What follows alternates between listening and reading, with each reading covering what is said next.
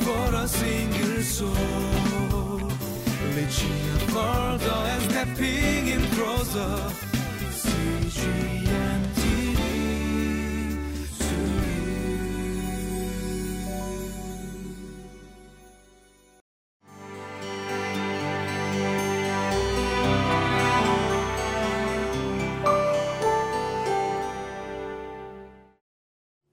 Welcome everyone to Another Living Life. I hope everyone had an amazing and blessed Christmas. For the last month or so, we've been putting all our energy, all our focus, and rightly so, on the birth of Jesus. And now is actually the perfect time to be able to start a brand new book. I know the birth of Jesus coupled with Easter are two of the greatest moments in the history, in our history. However, those aren't the only two moments in our history. His story keeps going on. His continues, and it continues through each and every one of us. And now it's even more important for us to be able to continue to share in that joy, share in that love, share in the mercy that we know comes in the gospel of Jesus Christ. And that's why 2 Peter is such a perfect book. Because 2 Peter is an embodiment of that spirit, that urgency that we have in being able to live out and be able to spread out that gospel message. So as we continue to hold on to that Christmas spirit, let's take a look at Peter's message for us today.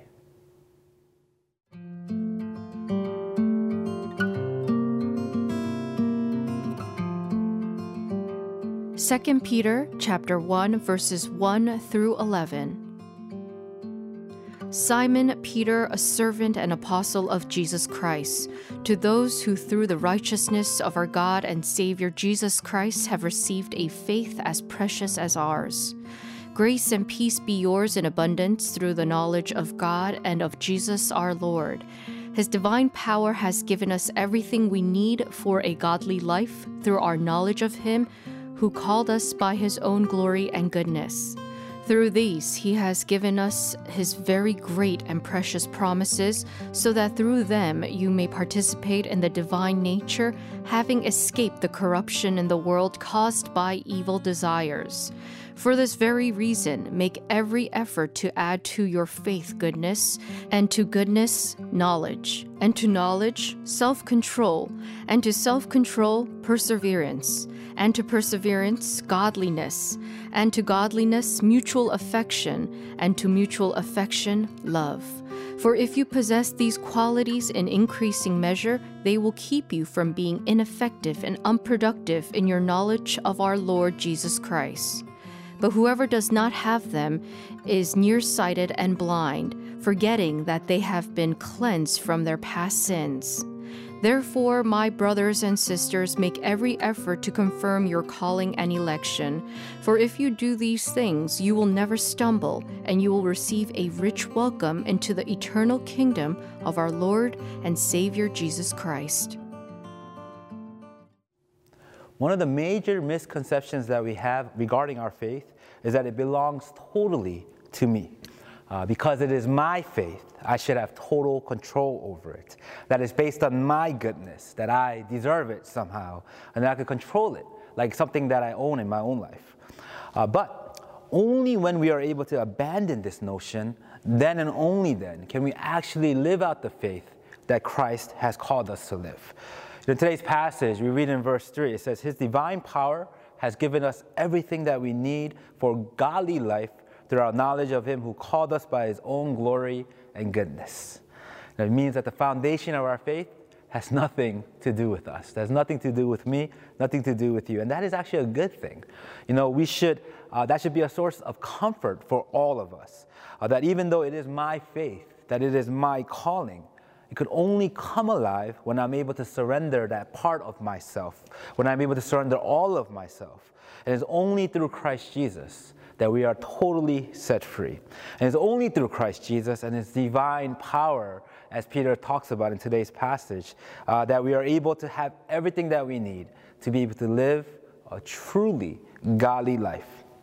You know, I meet a lot of young married couples in our church. They often tell me when they first get married, and that's true actually in my life as well, they get into a lot of fights, a lot of these petty, small fights, and there are a lot of silly fights.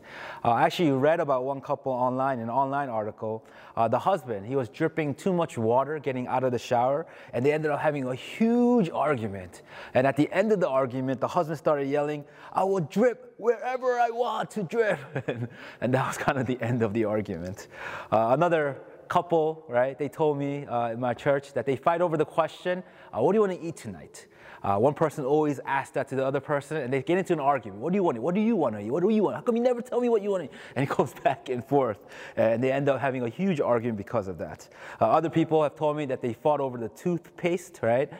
If you squeeze from the bottom or if you squeeze from the top. Another couple, they told me they fought over the type of toilet paper that they're supposed to use in this house. And it goes on and on and on. There are plenty of examples of these silly fights.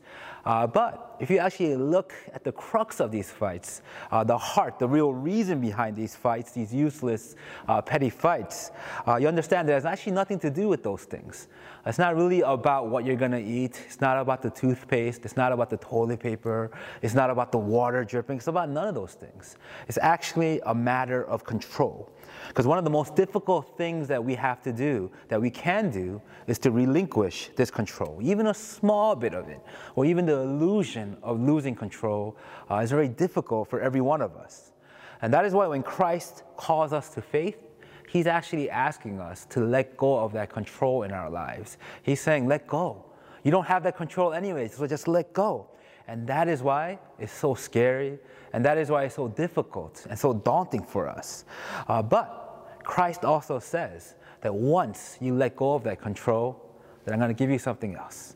That this calling, this faith, whatever you want to call it, it also comes with a promise. A great and precious promise that only God could give. That one who tells us that He, who actually has all the control, says that He will give us everything that we need. Everything that we need. All we need to do is to let go of the small amount of control that we think we have. That His grace is sufficient. And knowing that, we need to be able to let go of our pride, let go of our ego, and just be able to surrender all that we have to Him. And then and only then does that faith really come alive in each and every one of us. And as we continue to read in today's passage, it says that after you relinquish this control, after you receive this gift of faith, after you receive everything that God is giving you, now comes the fun part. Now comes the exciting part, the ability to be able to live out that faith. Peter tells us in today's passage, he says, make every effort. Every effort. You know, it's not a hyperbole. He's not exaggerating this for effect. He actually means make every effort.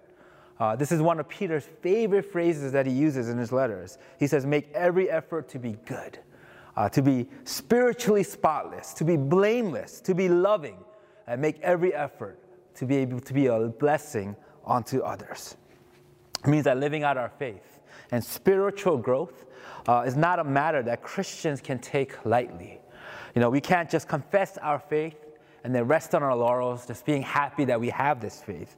But instead, we need to make every effort each day to be able to live this holy life. And that is an imperative that Peter gives to each and every one of us. And Peter shows us through today's passage, he talks about 8 Christian virtues that we must all possess, kind of like the building blocks of our faith. He speaks about these 8 Christian virtues. It's faith, goodness, knowledge, self-control, perseverance, godliness, mutual affection, and love. You know, I love the progression here that Peter talks about. But I think it's a mistake for us if we read it in a way that we must follow these in order. Like you can't have one without first having the other. I don't think that's the case, and that's not what Peter's actually trying to tell us. It would actually be pretty funny if a Christian said, you know what? I can't show mutual affection yet. I'm only up to goodness. I'm only up to step 2. I can't go to step 7 yet, right? That would be actually pretty funny. That's not what Peter is trying to tell us. He's saying that all of these virtues are important. All of them need to be increased all the time. That we need to take every effort to increase each of these, whether it's faith, goodness, knowledge, godliness, mutual affection, whatever it is, so forth, right? That all of these need to be increased every moment that we're living out our faith. That's how important all of them are in the life of a Christian. But I do love the fact that this list does begin in faith and ends in love. Because to show faith, to be able to live out faith, to witness faith, I believe there's perhaps no better way to do so than to show love. To take the love that Christ has given us and then be able to share that love with others as well.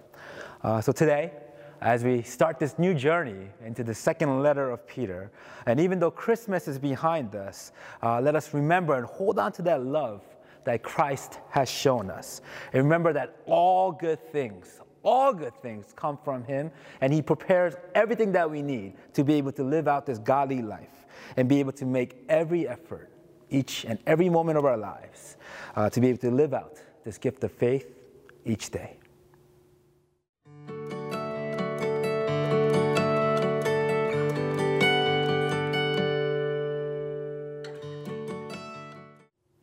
Paul ends today's passage by repeating the phrase, make every effort.